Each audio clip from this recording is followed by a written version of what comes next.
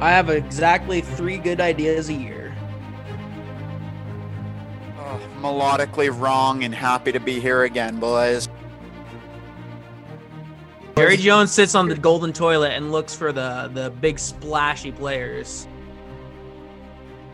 Hello, everybody. Welcome back to another exciting episode of the Expansion Buddies. I'm your co-host, Justin Wright. He's back. He's back. I am back from my 1-week hiatus. I had unavoidable conflicts show up, and my good friend, good buddy, good pal, Kyle Mitchell was nice enough to step in and take my spot. Thank you, Kyle, again, for being able to do that on such short notice. I really appreciate it. I am joined today by the stalwart co-host that is forever by my side, Jared Miller. How you doing today, Jared? Doing good. How you doing, buddy? Doing pretty good. I realize the way I introduced you there sounds kind of like we're married. We're not married. We're just podcast co-hosts and friends, everybody. We're podcast married. We're podcast married. That's a good way to put it. And then we're joined by a very special guest today. He's been on before and he's back now. I'm sure we'll have him on again. How you doing today, Patrick? I'm doing good. Thank you very much for having me. I didn't chuckle out of menace. I thought that was just such a kind way to introduce Jared as podcast host. I can tell it's a very healthy, very fruitful podcast marriage that you guys got going on. It is. It's wonderful. We are it's fresh. We're coming up on our 1-year anniversary. Yeah. Soon. Oh, no kidding. I'll send you guys an anniversary gift. So. Much appreciated. We wanted to have Patrick on because the subject of tonight's episode is the NBA playoffs. They are right around the corner. In fact, if you count those play-in games, they're here. And you won't meet a bigger basketball fan in the world than this guy, Patrick. That's true. I don't work. I'm in school, and I religiously follow the NBA. I love it to an almost unhealthy degree. I can't explain the affinity other than just grew up loving basketball. Was a basketball player my whole life, and this is kind of my Christmas season, if you will, or Christmas for adult. Or playoff basketball is just one of my favorite things, and I'm really, really excited. I'm really grateful that you guys are having me on to talk about it, and it's always, just fun to hear your guys' voice, let alone talking sports as well. So I'm excited to dive in whatever topics we got going. Definitely, man. And this has to feel like an extra special Christmas season for you, as you put it. Your Knicks, they're finally back in. Yes, man. They I don't want to be hyperbolic, but I'm penciling them in for a championship. They are the next dynasty of the 2020s. I'm thinking, I think it would be underselling them to say they're going to get a three-peat. I think they're going to outdo MJ. I think Julius Randle is looking to be the greatest Knick in New York history. RJ Barrett is going to surpass Zion Williamson as the best pick in the 2019 draft. Derrick Rose is revitalized. Tom Thibodeau is one of the best basketball minds out there, and has just revitalized our defense. It's the number one defense in the NBA. No, all jokes aside, they'll get lucky to get past the Hawks. I think the Hawks are going to give them a handful, but their defense is good enough that I think they're going to beat them. But it's just so fun to have a good Knicks basketball team. It's just for so long. 6 years. I know since the last time they made the playoffs with Melo in 2013, they've just been such an utter disaster and just embarrassment after embarrassment. In this team, I wasn't really expecting the season to go anywhere other than a lottery pick, and it's just been on a night-to-night basis. Just watch them. It's different because it's playing hard on defense, more what's the word? Tough, but Gritty. Thank you very much. I was having a hard time finding the word. Just so gritty and just playing and working so hard. And you could just tell the chemistry is just beaming through the screen because they just, I don't know, you could tell that they just really enjoy playing with each other, and they're really just buying into Tom Thibodeau's system. Yeah. Well, if you can't tell, he's excited. He's excited to have the Knicks back in the playoffs. I'm sure that most Knicks fans mirror your feelings right now. And then on the other side of it, in the same damn city in New York, we've got, I guess we could say they're Justin's boys. Justin, you're somewhat of a Nets fan, yes? In the loosest sense of the term, I suppose. I guess it's not the loosest sense. I have a Jeremy Lin jersey. But yeah, it's exciting to have him back after they made it last year. I'm not nearly as hyped as I would be, with like the Buccaneers or the Mariners making playoffs, things like that. Oh, Because man. I'm not an avid basketball fan. I'm kind of the anti Patrick. I see highlights every once in a while, and that's my basketball sports consumption. But I appreciate the sport and I appreciate the players. And I do like watching it when I get to, but it's just there's so many games. Anyway, I'm not going to continue making excuses. Yeah, talking about Brooklyn though, I am kind of surprised they made it. I thought that their super team, quote unquote, that they've put together with Harden and KD and all that, I thought for sure with that many big personalities in that locker room, I thought that was going to fall apart. But they made it work, and they've been stomping around the NBA this year. And I'm pleasantly surprised to have them here. I'm glad it's working out, and I don't think many of those guys are going to stay for long term. I don't think it's going to be a dynasty like the Knicks are, but you never know. Hey, man. Yeah, like you said, you put it perfectly. They've been stomping around the NBA in the East this year. And then, of course, my boys, it seems like their perennial playoff appearance. The Blazers are back in it for the 8th year in a row. I'm thrilled about it. I don't know how I feel about how this tournament's going to play out, but we'll get to that. We'll talk about all of it later. I was thinking what we were going to do is do just like we did last year when we talked about our NBA playoffs, just kind of preview these first round matchups, who we think's going to win, maybe drop a finals prediction toward the end, who we think's going to be in it. Does that sound good to you guys? Yeah, it's a little early to talk so much about the first round because we still have playoff game or play-in games to go too. True. So I will mention that too. We'll get to those because the one seeds in each conference don't know who they're playing yet, and actually Phoenix in the West also doesn't know who they're playing yet. So that is a good point there, Justin. So we don't quite know all the matchups yet, but let's at least talk about the matchups we do know. And I don't care where we start. Do you guys want to? We might as well start in the East since you guys are both Eastern Conference guys. All right. Well, let's start up with the Knicks and the Hawks, I think. Yeah, Patrick, take it away. Oh, Knicks and Hawks. Let's see. Well, it's basically an offense versus defensive matchup right now with the Hawks being the offense. And Trae Young's what's the word? I'm sorry I keep doing this. The words aren't flowing well, but he's actually a really good facilitator opposed to kind of what people's image of him is just kind of a deep shooting 3-point shooter. And they have weapons just ranging from like John Collins, who's their power forward. Clint Capella basically had like a defensive player of the year. There was a debate to be had that he belongs in that conversation. And then they got guys who can spread the floor like Danilo Gallinari, Bojan Bogdanovic, Kevin Huerter. And I would say that I'd be nervous about that just because the Knicks, just looking at them and their defensive statistics and just from like an eye test, they give up a lot of 3-pointers. With that being said, Elfrid Payton, who I go back and forth on and just kind of in terms of like my sometimes I don't really like watching Elfrid Payton only because he has like these like moments where he kind of thinks like, I don't know if he thinks he's like, a scoring point guard, but he'll kind of have a high usage rate compared to like guys who deserve it more like RJ Barrett and Randall. I don't know if statistics back that up. That's just more from an eye test.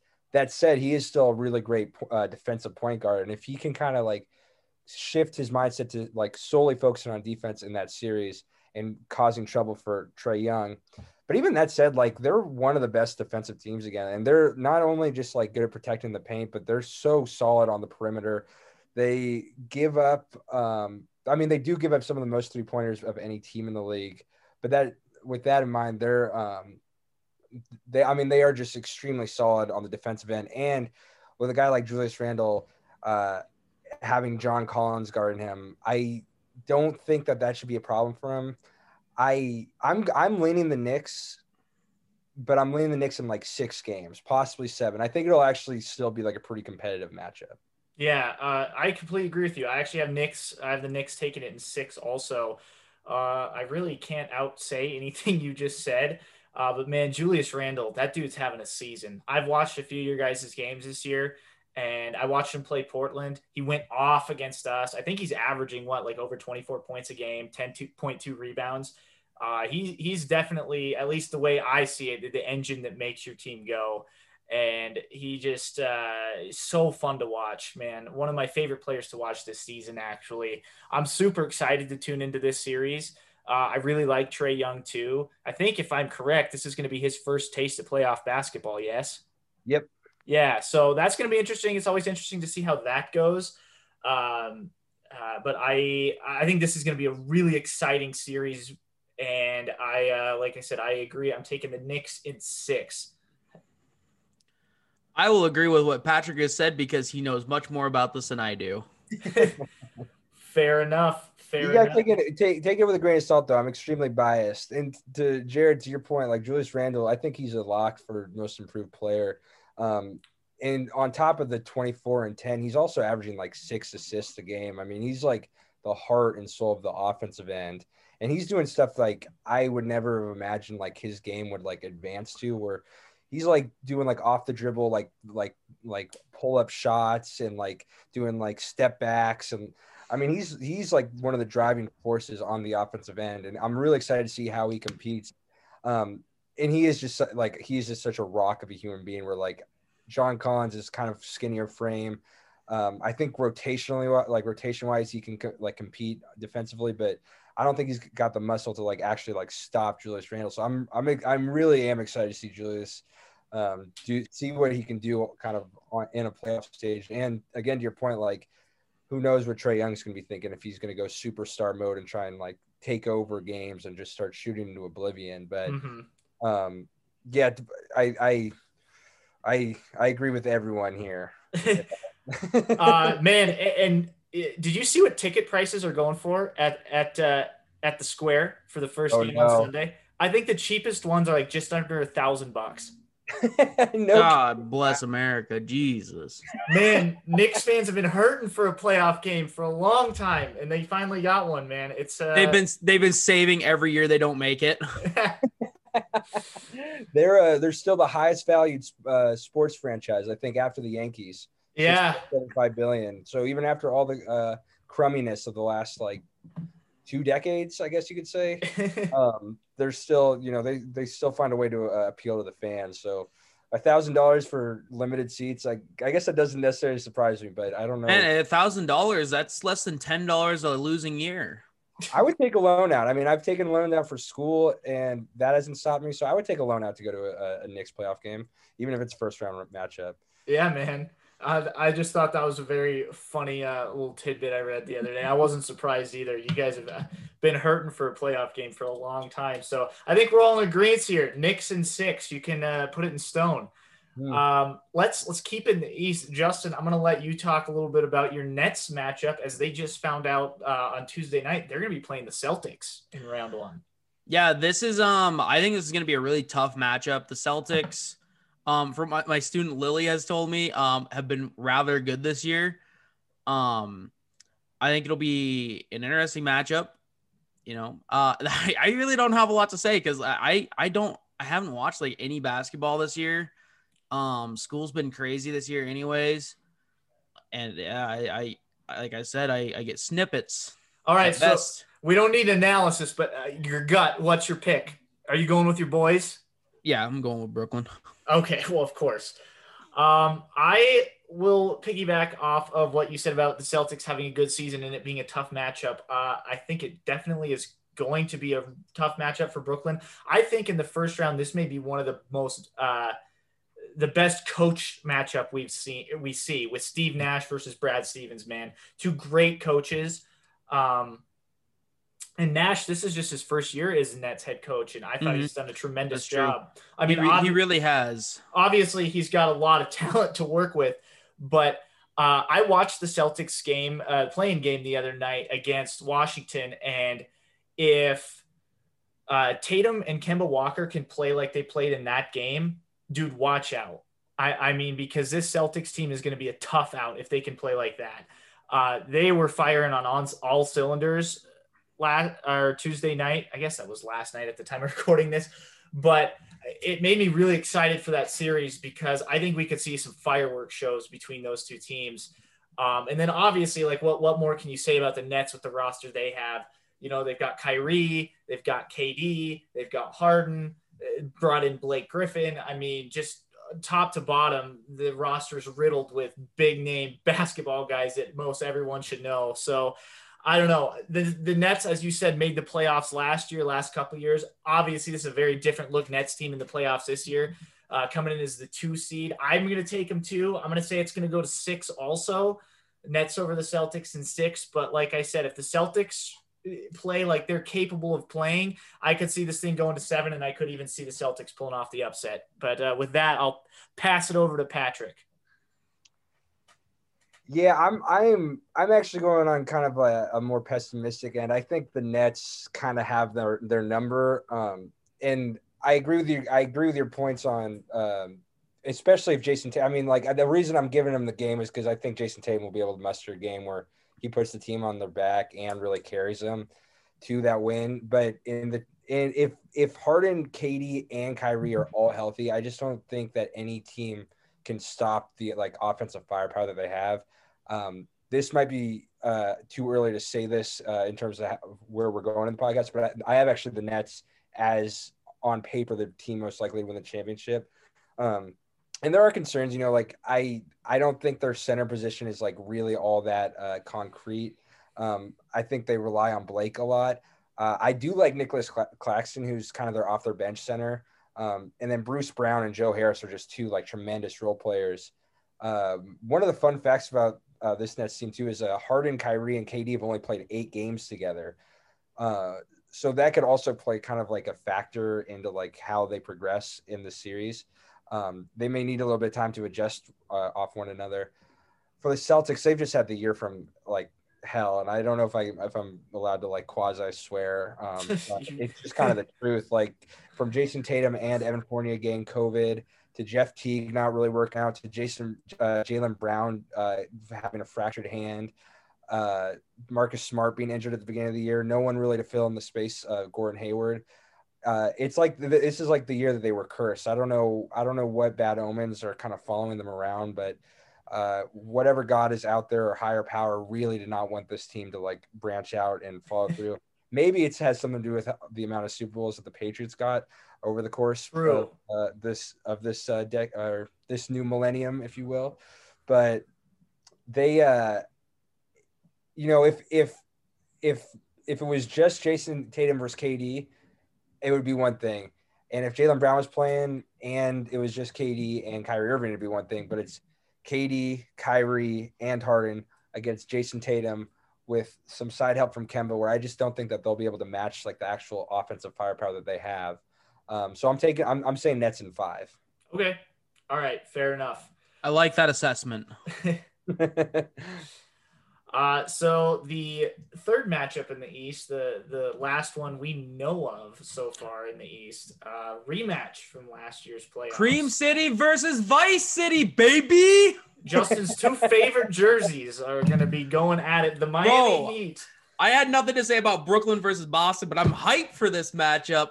This started out, my dude. Dude, it's just, it's such a good storyline.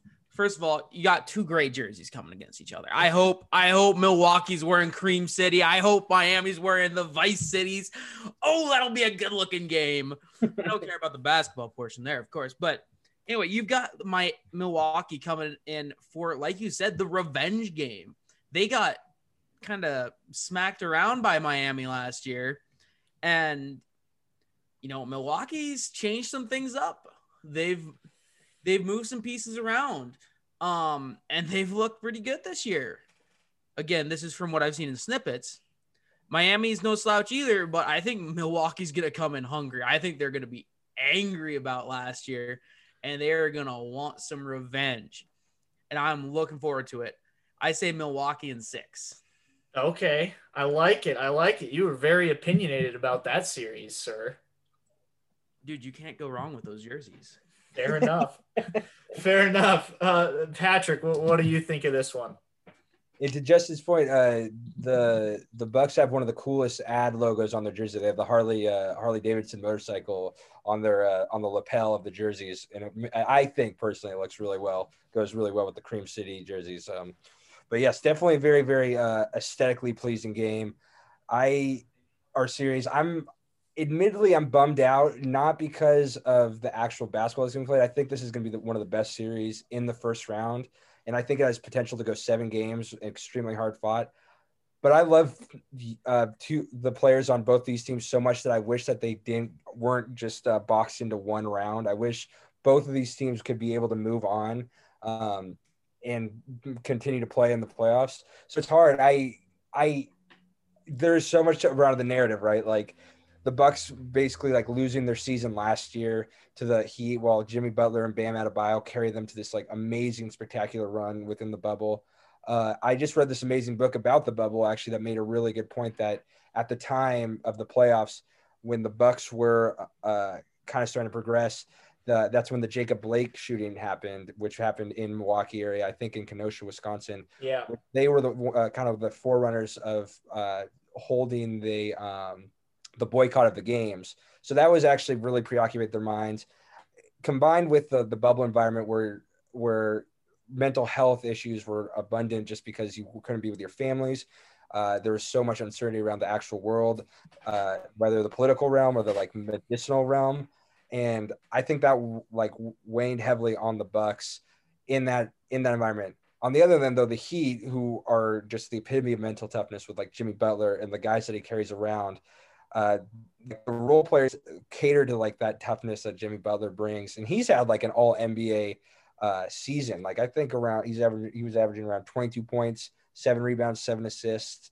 And I can keep talking. I don't want to keep going on, but I think they got sidetracked because Jimmy had COVID at the beginning of the season, and they had just insane amount of injuries. But again, it's going to be an offensive versus defensive matchup. Milwaukee's one of the top offenses in the league. Milwaukee's in the top 5 for defenses. Milwaukee's defensive style allows a lot of threes, and if guys like Duncan Robinson and Tyler Hero can find their shot, then it's going to be really, really interesting. The one caveat this year, though, I will say is that Drew Holiday replacing Eric Bledsoe as your perimeter point guard is going to be huge for the Bucks because he's a perennial defensive player of the year. He's always an all defensive NBA candidate, but he also shows up in big games where Eric Bledsoe would lack. And I think he's going to fulfill a role that they need in terms of mental toughness, defense, and just all around like facilitation. And it's kind of hard to bet against Giannis. But I'm kind of like Justin. I'm very excited and passionate about this series. My head's going in a million directions. I can list off everything I love about this series. Bam Adebayo, Jimmy, Giannis are 3 of my favorite players in the NBA. I'm gonna say Bucks in 6 as my conservative take, but I also can see it going 7. Yeah. So I'm super excited for this series too. Maybe one of the series I'm most excited for, if not just for the rematch factor. The way I'm looking at this, though, is I'm thinking about who has more pressure going into this series. And I think almost entirely Milwaukee has more pressure going into this series. Not only are they the higher seed,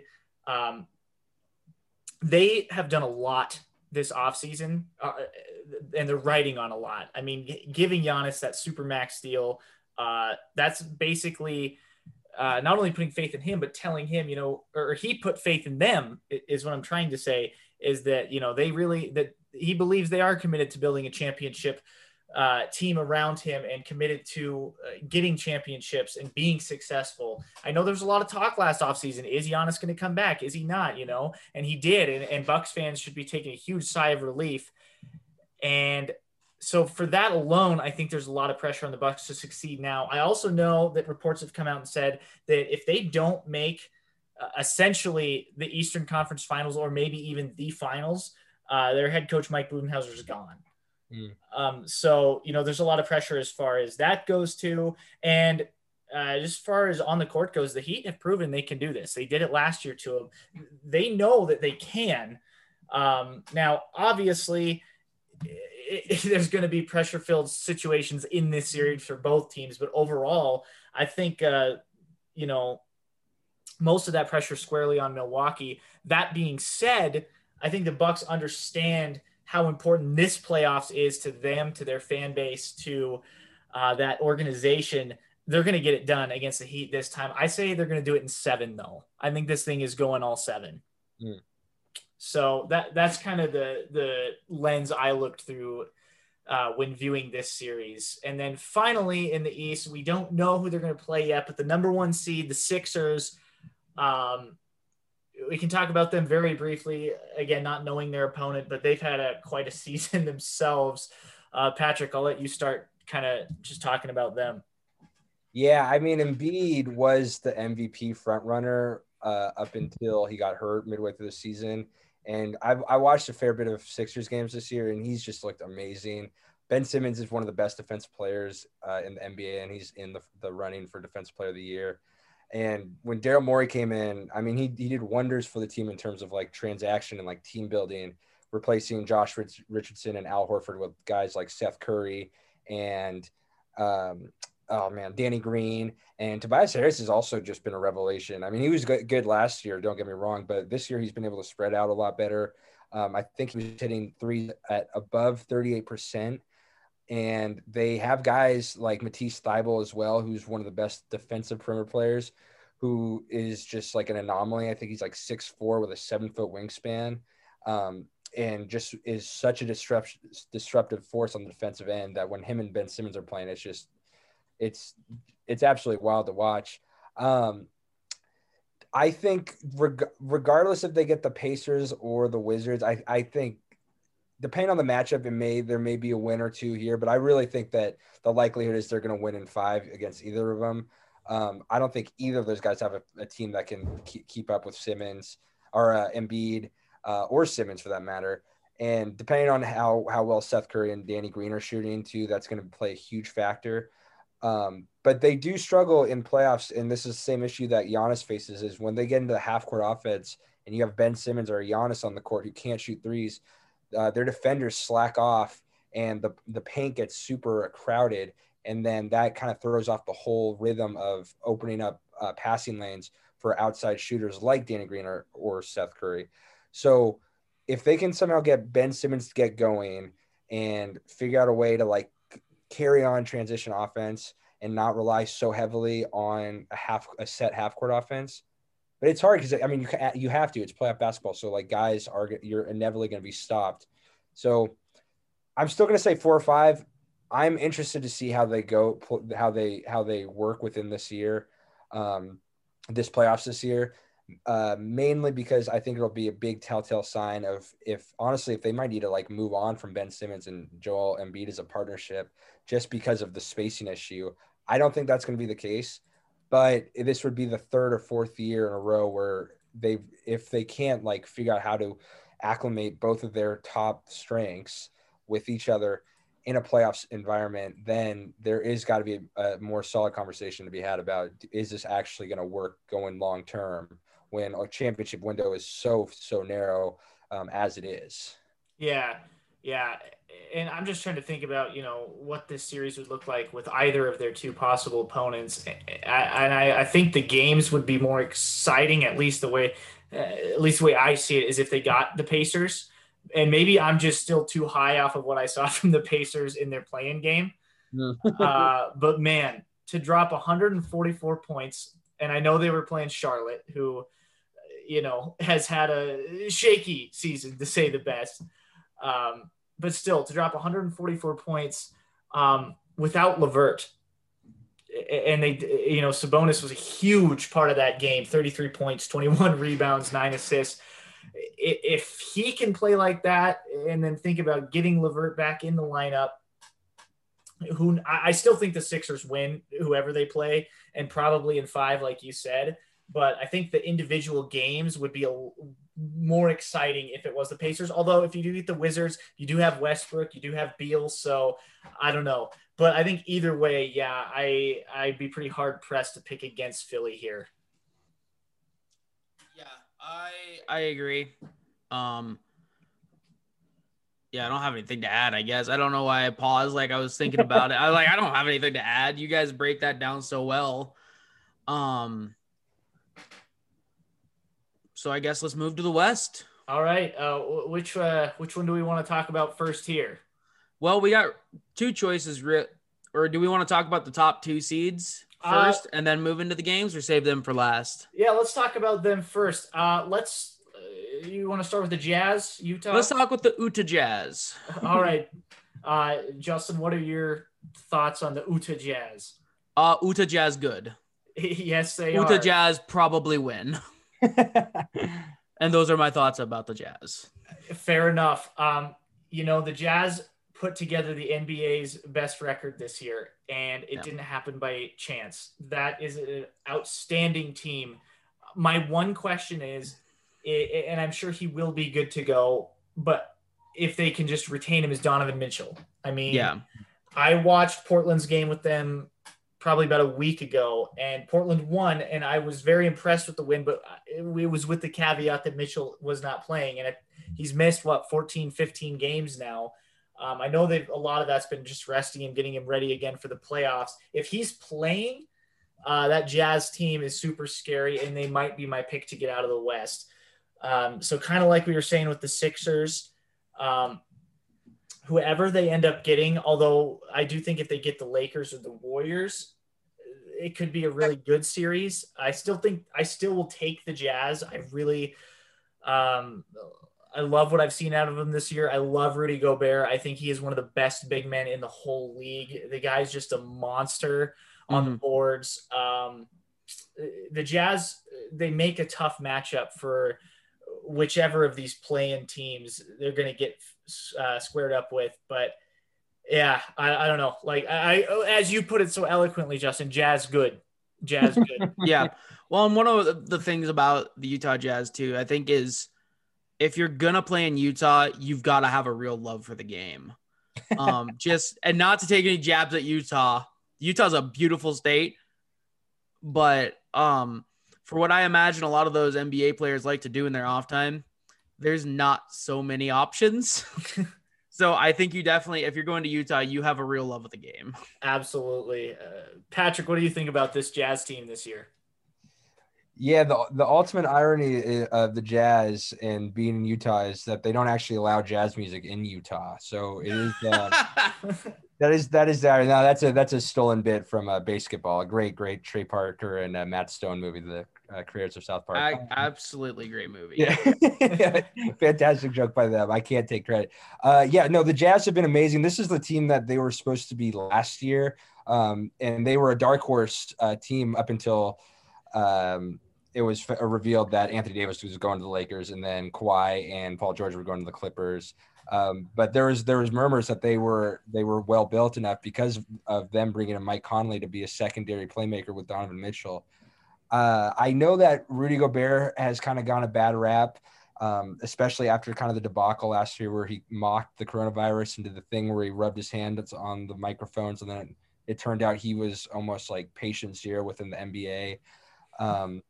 But he is just such an unbelievable defensive player. And I feel like I said this multiple times about certain guys, but him and Ben Simmons are really in competition for Defensive Player of the Year. And anytime a guy drives on them, I just see them do the thing where they kind of look up, see his like 7'9" wingspan, and kind of do that thing like, you know what, actually I don't really want to get my shot blocked in the second row, and dribble it back out. And he can move his feet well enough on the perimeter. And then even just aside from that, Donovan Mitchell, and you're right, Jared, like if Donovan Mitchell isn't 100% healthy, this is a completely different conversation. But for optimist's sake, just assuming that he's ready to go, this team has a lot of weapons. Mike Conley is one of the smartest point guards in the NBA. He's a very seasoned vet, and he took the Grizzlies to a conference final in 2013, I believe. So he's been here and he's done this before. Donovan Mitchell, every year, I think that up until last year, he's played in the second round as well as Rudy Gobert. So these guys, they're not just some schmucks who got lucky. I've heard some comparisons to them to the 2015 Hawks, who then ended up getting swept by the Cavs that year with LeBron leading. But this and Jordan Clarkson coming off the bench, who are both in the running for sixth man of the year. Joe Ingles, especially, who's shooting at an absurd rate from three and can make off the bench as a small forward. And then they got bodies in Bojan Bogdanovic is it Bogdan? It's Bojan Bogdanovic and Royce O'Neal for defensive presence.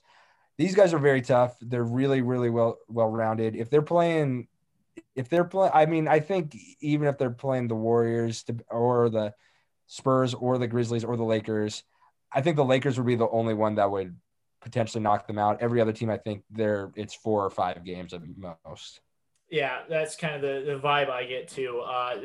The Jazz have been really exciting to me this year, and the other team, besides my Blazers in the West, that have been super exciting to me that I've loved watching them succeed this year is the 2 seed, the Phoenix Suns. Man, I'm so happy for the Suns. I'm so happy for Chris Paul and Devin Booker specifically. Those two have been quite the dynamic duo down there in the desert. And I mean, they're back in the playoffs for the first time since 2010, so even longer than your Knicks, actually.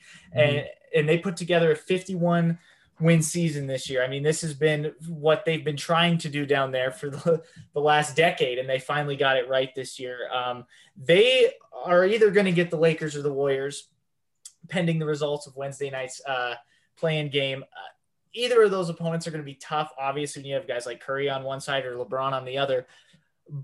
But man, this Phoenix team is electric, is the word that comes to mind for me. And I would take them over probably either of those teams, although I think the Lakers would give them more of a run, as you kind of just said with the Jazz. But I mean, just kind of right there with Utah. Phoenix is, right up there in my book. And honestly, I would not complain at all about a Jazz Suns Western Conference Finals. I would be here for it. Yeah, 100%. It is just so heartbreaking, though, for them to work their way to the second seed, be a perennial championship contender, and then have the possibility of facing LeBron and Anthony Davis in the first round. I mean, that's just like so cruel to them, as you're saying, not making the playoffs since 2010. And for a guy like Chris Paul, who's just been the best point guards of all time, in a relentless competitor, a guy who's only gotten to play in the conference finals on a team that is poised to make that run, to then have to face again LeBron. And, who knows? The Lakers might lose to the Warriors tonight. I highly doubt that. I think that they're going to get the Lakers, which, again, is just such a bummer because I don't really know what they're going to be able to do with – well, no one has any answer for LeBron just on any team. So you're kind of expected from him. Anthony Davis, also, it's not likely any team has an answer for him. But I really don't think that the Suns have the lineup depth to match him, just in terms of their front court. They got DeAndre Ayton, and then after that, it's like Cameron Johnson, who's hurt. They got Frank Kaminsky, who was the ringer for the University of Wisconsin team in 2015. They got Dario Saric, but they don't have the bodies or defenders that are going to be able to keep up with AD. All that said, though, like, I love the Suns team. Mikal Bridges is one of my favorite guys as a role player to watch, just for his 3-and-D, just how elevated his game is. Jay Crowder just is a mentally tough leader and working with Chris Paul. Devin Booker is one of the most fluid scorers in the game. And then Chris Paul, just I throw his name in the MVP race. He's not going to win it. I think that's for Jokic, who we'll talk about later. But Chris Paul, just 15th year in the league, 16th year. I don't remember what year he's in, but for him to continue to compete on this level as a 6-foot point guard and continue to just year after year, bring his team, even just within the playoffs, that Thunder team last year had absolutely no business being in the playoffs, and he led them to 7 games against the Rockets with James Harden and Russell Westbrook. This year, he took a team that didn't make the playoffs last year, and they are now the second seed. Again, that's not all just simply because of Chris Paul, but if the numbers don't tell the exact story of how big of a leader and how much he impacts the game. So again, hypothetically, if they're playing the Lakers, I hate to say it, I think the Lakers take them in 6. However, if they get the Warriors, I think they beat the Warriors in 6. Okay. I like it, man. I just, like I said, I love the Suns team. I would love to see them get out of the first round and move on a little bit. Justin, any thoughts on the boys from Phoenix? I like their skyline jersey. Bringing in the aesthetics. Yeah, dude, those are pretty sick jerseys. They are sweet. I was telling Jared last week, I'm like, it's kind of a shame that I had to miss last week's episode instead of this week's. Not that I don't love talking basketball with you boys, but about as useless as tits on a boar hog in this conversation. You're fine, man. We have you on for the aesthetics. I mean, we know basketball's not your forte, but you're holding your own, kid. And you're dropping some gems, like just from a humor standpoint. Like and that's the slice of Montana I missed. Tits on a boar hog is a great one. You don't hear that in the city that much. I'm sure not. Yeah. All right. So in the West, keep moving on to the matchups we do know. Let's get to the one baby that I'm most excited for. And no, it's not my Blazers, actually. It's the Clippers and the Mavericks, because this is another revenge matchup. Rematch of last year's first round, where I believe the Clippers won it in 6. But I also know that Luka had just a sniper game winner in one of those games in that first round series. I mean, he did everything he possibly could to keep the Mavs season alive last year. This year, man, watch out. I love this Mavs team. Luka is one of my favorite players to watch.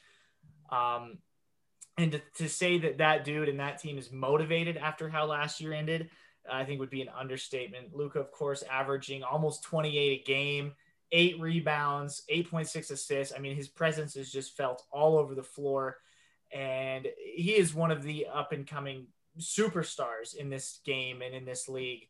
I'm super excited to watch him take on the Kawhi, Paul George, Clippers. I think this series is going to be excellent. I think it's going to go 7, and hot take, I'm taking the Mavs in 7. Wow. I like it a lot. I like it. Luka, I kind of feel like has that big chip on his shoulder from last year, kind of in the way that after Kobe played MJ and the Wizards, and Michael Jordan's like, yeah, you're never gonna, you can kind of pretend to be the best, but you'll never be the best. And then the next, Kobe just said nothing and super quiet, super weird around his team. And then just when they got back to the Wizards, when they played him again, he just went off. I think Luka's kind of got that revenge mentality right now. That Mamba mentality. Yeah, dude. I think he's just been preparing for this rematch. I don't think he knew it was going to happen, but I think he had a gut feeling it was going to happen. Oh, the Mavs have got to be licking their chops at this. I mean, they just got to be, right, Patrick? Oh yeah, and there's a little rivalry between Luka and Marcus Morris of all people. There was no love lost between those guys. And that game 4, I know that game where you're talking about. I was watching that one live, and I can remember the play. It was a dribble, step back, pull up 3, or step back 3. I think on the left side of the court. I mean, it was absolutely ridiculous. And Luka, God, I'm gonna sound repetitive, but he's another one of my favorite guys to watch just because he's so exciting to watch. This just in, Patrick likes watching basketball. Yeah, I know, it's breaking news. It's like, this is how I am when I watch movies. I'm like, God, I loved it. It's 10 out of 10. Or I'm like, oh, it was the worst I've ever seen in my life. 1 out of 10. It's a movie. It's either good or it's bad. Yeah, exactly. It's like, so if it's a guy I like basketball, I'm like, yeah, I think he's my favorite player. But no, so I agree with you. This is actually the series I am most uncertain about, and not like in a I don't know, not like in a fearful way or anything. Not like I'm like, oh gosh, I'm so uncertain about the future. It's just, you're right. It could be easily that the Mavs taken in 7, taken in 6. It could also easily be the Clippers taken in 6, taken in 5, taken in 7. And those uncertainties lie in how healthy Kristaps is and how much he's able to contribute, because he just continues to have lingering health issues. And then on the opposite end with the Clippers, I know they've kind of revamped their team, and they've been kind of my most mundane. I've been kind of least interested in them, just from a purely game, stylistic point, where I just haven't been that entertained in the race, and which isn't a bad thing. It's just they kind of coast to some victories, and I think that's where the issue is going to lie in a playoff game where we saw last year in the Nuggets when they not swept them, but came back 3-1. Where it came down to crunch time, and Paul George has always had a difficulty driving to the basket and getting to the line. Kawhi can sometimes settle for those mid-range shots. They don't have a solid playmaker outside of Kawhi and Paul George. Reggie Jackson has been solid. I think Serge adds like a good presence, but again, he's been hurt. I love Zubats at center, but he just in terms of like rotation and minutes, like I don't know how much he's going to be able to give you over the course of a series. I don't know if he's going to be able to alter a series. And then flipping it back against the Mavs, it's like, if Kristaps doesn't show up, who's going to be the guy who carries the offensive load behind Luka? Like, of course, Luka is going to get his and score probably 30 a night, I imagine. But then the next guy's like Tim Hardaway Jr. or perhaps like Jalen Brunson steps up. So for me, there's some just uncertainties and I guess in saying that I like what you're saying, Jared, where like, I think this one I'm actually really, really excited about. And in that is due to the like lack of like how confident I've been in like these other series based off like what I know, which isn't like, a lot, but this one I'm saying I would go Clippers in 7. And I think this is going to be a heck of a series. Yeah, and here's, I totally get what you're saying about being hesitant about a lot of things, and here's what I'm just hesitant about on a more broad standpoint is the Clippers' playoff history. It's not great. I mean, and is this finally going to be the year they get over the hump, or are they just going to have another embarrassing loss in the playoffs, whether it be in the first round, the second round, or what? I don't have a lot of faith in this team as far as postseason play goes, I guess is what I'm trying to say. Agreed. And I failed to mention, I forgot the acquisition of Rondo for Lou Williams, and he adds that ball, the facilitator, and he's one of those guys who's so smart and just picks his spots now where he's a playoff minded guy to the point where, he pretty much hones it in the regular season and then amps it back up. And I agree, like the Clippers, I think whether it was the Chris Paul, Blake Griffin, Lob City Clippers, up until last year, this do not have a good track record. And I still believe that they're one of the few teams to never make it into the conference finals. This year, the only thing I would think is that acquisition of Rondo, a defensive-minded big, and that like Serge Ibaka, and new coaching and staff with Ty Lue may be kind of enough to alter like their whole personality and like team makeup. But I'm with you. It's like, is Paul George going to show up, or is he going to do the thing where he kind of makes excuses? I know he dealt with some mental health stuff, which I can't even imagine what it was like living in the bubble, like almost feeling like boxed in at Disney World. It almost sounds like a nightmare, or like having like to try and go get a breath of fresh air, and there's like an apocalypse going on with like Mickey Mouse singing in the background. Yikes. But he does have a tendency. But again, he led the Pacers to like 2 conference finals in the East against the Pacers or against the Heat. Kawhi obviously has won 2 championships and was, as always, in the conversation for an MVP. I think this is I would guess that this is going to be the year that they're not going to mess around. This is going to be the bounce back year. If they lose though in the first round, there's no chance that Kawhi Leonard's coming back, and that's something to watch. Yeah, I agree. Yeah, no way. All right, so let's get to that last one. My boys and the Nuggets. I'm both excited and horrified for this series because we just wrapped up the regular season with the Nuggets, and I know we kind of blew them out of the water to get that much needed win to stay in the 6th seed. But I just keep hearkening back to 2 years ago in our playoff one when we played the Nuggets in the second round. It was such a battle series, man. It went to 7 games. One of those games went to 4 overtimes. And I'm going to talk about him in a minute, but the hero of that series, in my opinion, was Enes Kanter. In fact, I'm just going to talk about him right now. Maybe besides Damian Lillard, my favorite basketball player. I love Enes so much, man. I think he finished 4th in the league with rebounds this year. But that series alone that I was just mentioning 2 years ago made me love him so much, showed me what a warrior he is, what a battler he is. And I'm sure, Patrick, being a Knicks fan, like, you knew that about him. But he, at the time was observing Ramadan. He was not eating until sundown.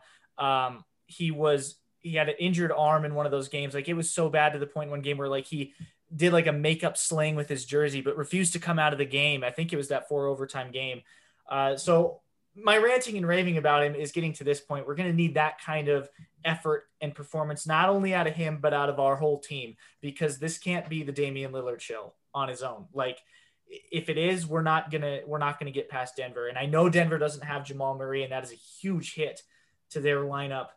But Jokic, I'm gonna have nightmares about him all week, man. He is probably the best defender in the whole league, probably the MVP this year.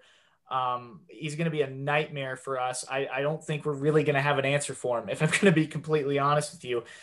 Cantor and Nurkic are going to both just have to find a way to survive the onslaught that's coming from him. So I don't know. This is going to be a really good series, I think.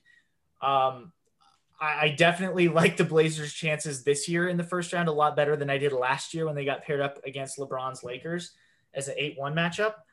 I think this is going to go to 7, and it's the optimist in me speaking. I'm taking the Blazers in 7, but I think they're all going to be hard-fought games. But I think the X factor, I don't even know if you could call it an X factor. I think the difference maker is going to be when it gets close, when it gets to crunch time, when it gets to Dame time.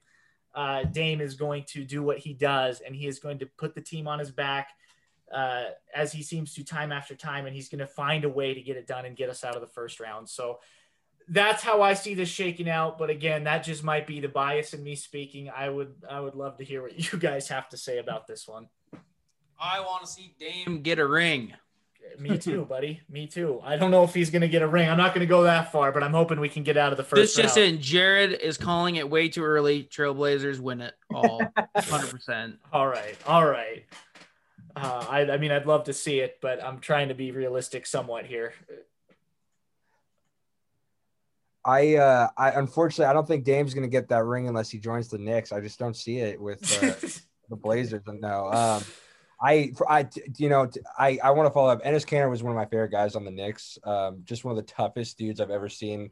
Probably one of the best offensive rebounders I've ever seen. I've never just such an he's not afraid of anything, man. He's just such an innate skill. He just knows where to be, and he's just so broad and strong that he'll just kind of get in there and get the board. And he's so tough that he's like doesn't matter if like arms are swinging on him or whatever.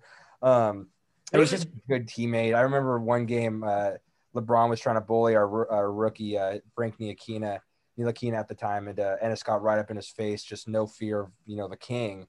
And so I got a lot of love for Ennis. Man, yeah, this is going to be another just fantastic series. I mean, I think we're just in for great playoffs overall. The product's never been better. But you're right. I mean, Dame can't carry the load all himself. And that's what CJ's for. And I think CJ's going to be able to step up and do his part as a secondary ball handler and scorer. But again, to your point, what they're going to need is guys like Robert Covington to have a big game and Nurkic to have a big game. And I know,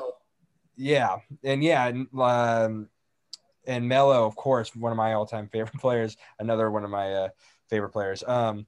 And Norman Powell, who they acquired at the trade deadline. Mm-hmm. Nurkic is so when he's healthy, he's just such a fantastic ball player that him being full, like if he were 100% healthy, then this would be a different conversation. If he's not fully healthy, which I think he's kind of gone back to. I know he had a fracture in a certain part of his body. I think it was his leg. Yeah. Does that sound right? Okay. Yes. Because when he's playing well, he's just so good. But yeah, it's tough because at the same time, without Murray, the Nuggets are very, very vulnerable, especially just with I don't know who's going to stick with Dame and CJ. Not that Murray's an all caliber defensive player. But yeah, it's going to be an interesting series. I mean, not even interesting. It's going to be a fantastic series. The Dame is just, he's Dame time. And he's just one of the most clutch players in my lifetime I've ever watched. Just so cold-blooded, just no fear in high-pressure situations. On the flip side, Jokic, another one of my all-time favorites.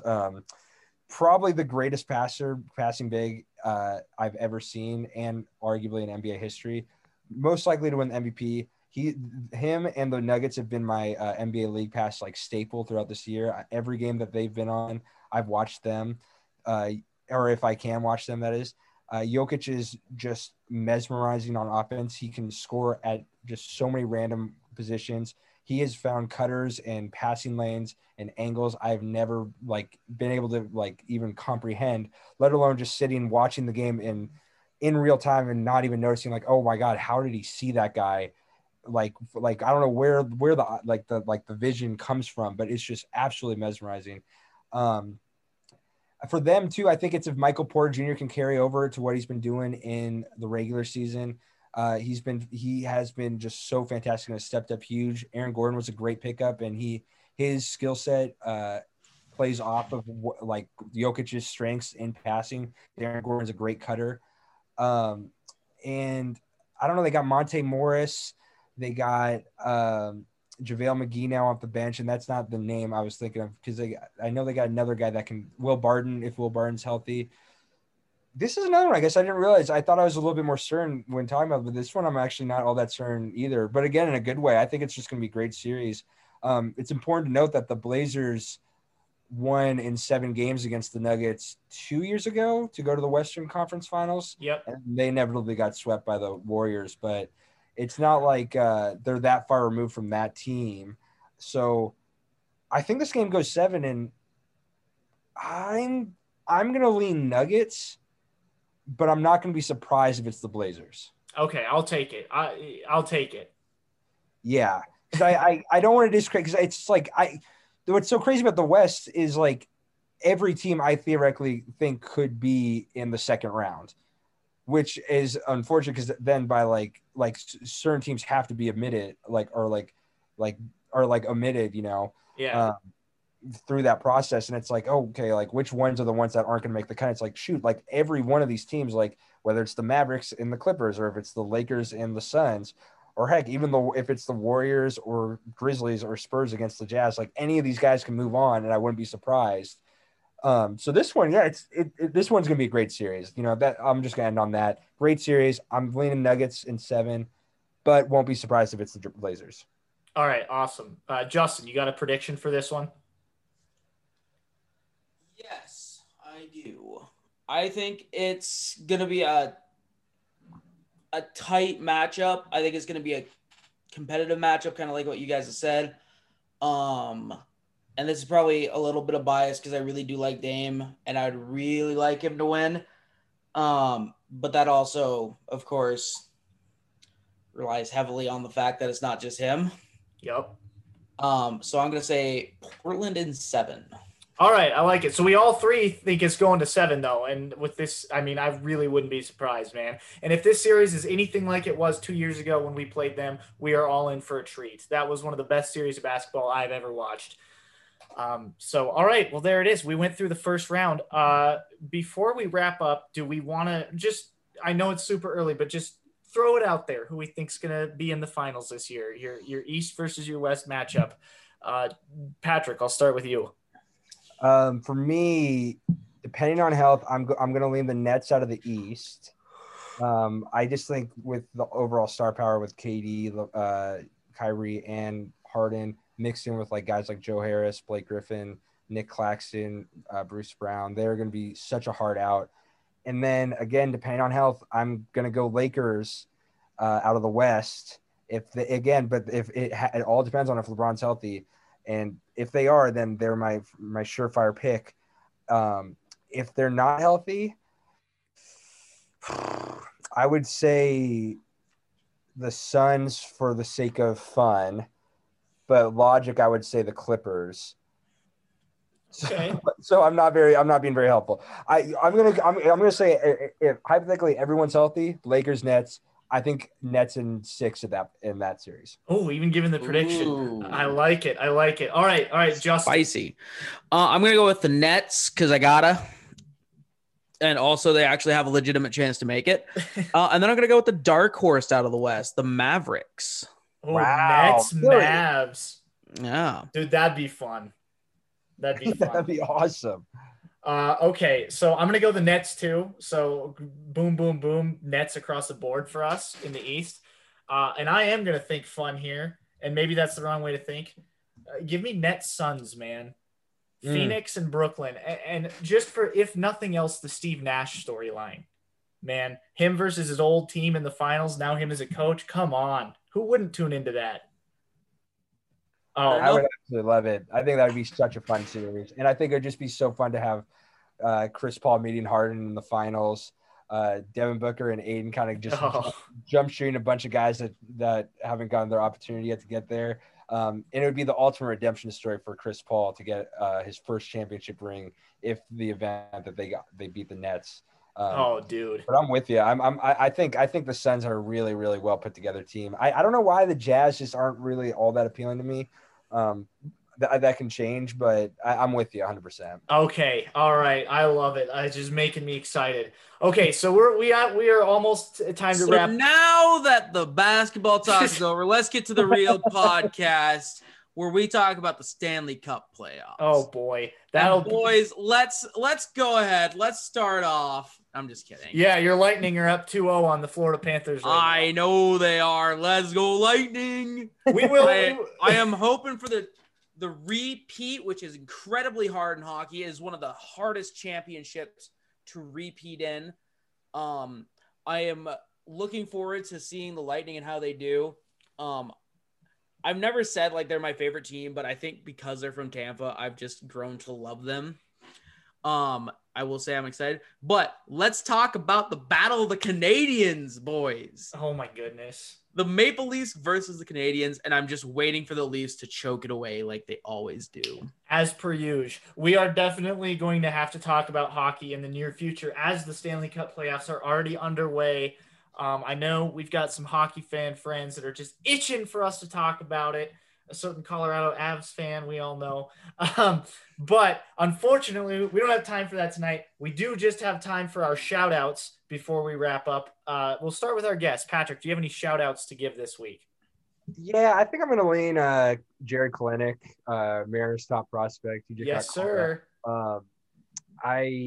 It's just exciting, especially after the offseason that the M's had, where it was kind of revealed the president was talking about, manipulation of playing time and keeping Kalenic down just for the sake of financial purposes, while also revealing a lot of like other terrible characteristics just about how the organizations ran. And he's just a bright spot in the M's future as a team that hasn't made the playoffs in nearly 20 years. So just to see him up and just have some semblance of like optimism and hope, just extremely exciting. And I think he got a home run in his second game. Jared, you might have game. Yeah. So, here's the best of him. Obviously we got no hit last night. So very, very, very interesting start to the career of superstar Jared Kalenic. But overall, just very excited that he's coming up and that we got a prospect to be excited about. Absolutely. Justin, what about you? I'm actually I joked around. I was gonna shout out the Mariners for making some history and getting no hit twice in 2 weeks. But my actual shout out, which is kind of weird because I've done it before and I talk about him a lot, but Cliff Kingsbury for the haircut idea. Dude. I went through with it. I got the Cliff Kingsbury haircut as close. What? Get out of here with your Cliff Kingsbury. Oh, I'm kidding, man. I'm kidding. You're good. Yes, it looks good. I mean, we don't have the cameras on, but it looks good. Oh, thanks. That's I don't think I sent you a picture, did I, Patrick? I haven't seen it, but I imagine it looks fantastic. I had some real. It was kind of similar to the last time I saw your hair. Pretty long. It had gone from mullet to just kind of flow, and it was definitely time for a change. So yeah, I showed the lady that cut my hair a picture of Cliff Kingsbury and was like, I want this. Dude, I love it. It wasn't hard to find the picture either. I just opened up my phone. It was already as the background for some reason. It was, crazy coincidence. I'm just joking. All right. That will take me to my shout out. Also Cliff Kingsbury? No. Crazy. My shout out is to 2 college soccer teams. I'm going to give my shout out to Marshall men's soccer and Santa Clara women's soccer. This last weekend, each of them won their first national title for their school in thrilling fashion for both. Marshall, a 1-0 victory over third-ranked team in the nation, Indiana. They scored their winning goal in the 98th minute. Oh, no kidding. Wow. Yeah, and then Santa Clara women's team, a victory over Florida State in the championship. It was a 1-1 draw, but they won it on penalty kicks. So 2 programs that won their first national titles this weekend. I had to Had to give it to them. All right, everyone. Well, we are at that time again where we need to wrap her up and close down shop on this bad boy. But thank you, Patrick. Wait, before we close it up, I got a question for Patrick. Okay. Oh yeah. Which NBA coach do you think has the best haircut? And I will be looking this up as soon as you answer to judge your answer. Greg Popovich is rocking a flow right now with a beard that's looking really great. It's like old man flow, but it's like, I don't know, he kind of looks like Deadhead-ish. Like it's just a very confident long hair, old man, like silver gray hair. It just looks good on him. Yeah. Okay. I can dig it. Boys, he's literally on screen as you're talking about him. I'm watching this Spurs Memphis game, which is dude, that's funny. That's where the idea popped in, because I was like, shoot, I don't know if I'm gonna be able to picture it. And I just saw it and I was like, oh wow, that's actually like a really good look for him. My other one would probably be one of Taylor Jenkins, Doc Rivers, or Monty Williams. Justin types away furiously. All right. Okay, I can respect those answers. Okay. Mainly because they're bald. That was the joke. They don't actually have hair. Yeah, but I can still respect it. Bald is I'm not gonna lie. I only looked up Doc Rivers, and he's got kind of like a really close cut. I don't know what you call it. It's not a fade. It's like an all over fade. Oh yeah, the joke. Yeah, it would have been funny if you. I mean, I don't even know if it might not have been funny, but if you looked up Monty Williams, he's like full on bald. All right, let me look at Monty Williams. Come on, here. It's been an hour. I'm trying to work on new material. Okay, yeah, he's got some like stubble. It looks like now. Shoot, I guess I had a controversial pick then for my bald. All right. I think that means when the hair talk starts, it's about time to wrap Jared up. doesn't like to have fun on the podcast. Oh my goodness. I try to bring some levity in here and some real hard-hitting discussion. No other sports podcast will give you this kind of hair talk. And we know that's why you, the people, tune into the Expansion Buddies. You can find us every week. Spotify, iTunes, Google Play, Can on a String, wherever you find us, wherever you listen to us, we appreciate it. As Jared was saying earlier, thank you again, Patrick, for being here. And Jared, never forget.